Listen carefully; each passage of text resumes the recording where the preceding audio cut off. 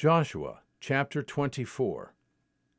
Then Joshua gathered all the tribes of Israel to Shechem, and called for the elders of Israel, and for their heads, and their judges, and their officers, and they presented themselves before God. And Joshua said to all the people, Thus says the Lord, the God of Israel, From ancient times your fathers lived beyond the river, namely Terah, the father of Abraham, and the father of Nahor, and they served other gods. Then I took your father Abraham from beyond the river, and led him through all the land of Canaan, and multiplied his descendants, and gave him Isaac. And to Isaac I gave Jacob and Esau, and to Esau I gave Mount Seir, to possess it. But Jacob and his sons went down to Egypt. Then I sent Moses and Aaron, and I plagued Egypt by what I did in its midst, and afterward I brought you out. And I brought your fathers out of Egypt, and you came to the sea, and Egypt pursued your fathers with chariots and horsemen to the Red Sea. But when they cried out to the Lord, he put darkness between you and the Egyptians, and brought the sea upon them and covered them. And your own eyes saw what I did in Egypt, and you lived in the wilderness for a long time. Then I brought you into the land of the Amorites, who lived beyond the Jordan, and they fought with you, and I gave them into your hand. And you took possession of their land when I destroyed them before you.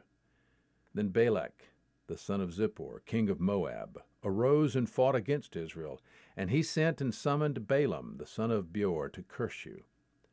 But I was not willing to listen to Balaam, so he had to bless you, and I delivered you from his hand.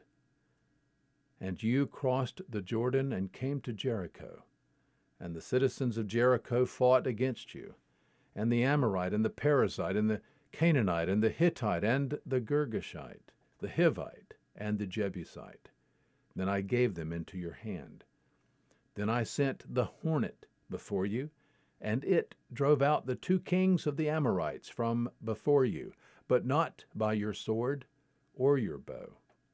And I gave you a land on which you had not labored, and cities which you had not built, and you have lived in them. You are eating of vineyards and olive yards, which you did not plant. Now therefore fear the Lord, and serve him in sincerity and truth, and put away the gods which your fathers served beyond the river and in Egypt, and serve the Lord. And if it is disagreeable in your sight to serve the Lord, choose for yourselves today whom you will serve, whether the gods which your fathers served which were beyond the river, or the gods of the Amorites, in whose land you are living. But as for me and my house, we will serve the Lord.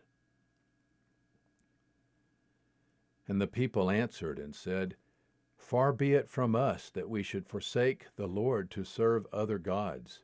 For the Lord our God is he who brought us and our fathers up out of the land of Egypt, from the house of bondage, and who did these great signs in our sight, and preserved us through all the way in which we went, and among all the peoples through whose midst we passed. And the Lord drove out from before us all the peoples, even the Amorites, who lived in the land. We also will serve the Lord, for he is our God. Then Joshua said to the people, You will not be able to serve the Lord, for he is a holy God. He is a jealous God. He will not forgive your transgression or your sins. If you forsake the Lord and serve foreign gods, then he will turn and do you harm and consume you after he has done good to you. And the people said to Joshua, No, but we will serve the Lord. And Joshua said to the people, You are witnesses against yourselves that you have chosen for yourselves the Lord to serve him. And they said, We are witnesses. Now therefore put away the foreign gods which are in your midst, and incline your hearts to the Lord, the God of Israel. And the people said to Joshua, We will serve the Lord our God, and will obey his voice. So Joshua made a covenant with the people that day, and made for them a statute and an ordinance in Shechem. And Joshua wrote these words in the book of the law of God.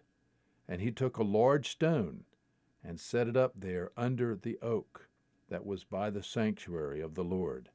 And Joshua said to all the people, Behold, this stone shall be for a witness against us, for it has heard all the words of the Lord which he spoke to us. Thus it shall be for a witness against you, lest you deny your God. Then Joshua dismissed the people, each to his inheritance. And it came about after these things that Joshua the son of Nun, the servant of the Lord, died, being 110 years old. And they buried him in the territory of his inheritance, in Timnath-serah, which is in the hill country of Ephraim, on the north of Mount Gash. And Israel served the Lord all the days of Joshua, and all the days of the elders who survived Joshua, and had known all the deeds of the Lord which he had done for Israel. Now they buried the bones of Joseph, which the sons of Israel brought up from Egypt, at Shechem, in the piece of ground which Jacob had bought from the sons of Hamor, the father of Shechem, for 100 pieces of money. And they became the inheritance of Joseph's sons. And Eleazar the son of Aaron died, and they buried him at Gibeah of Phinehas his son, which was given him in the hill country of Ephraim. Joshua chapter 24. There is good news today.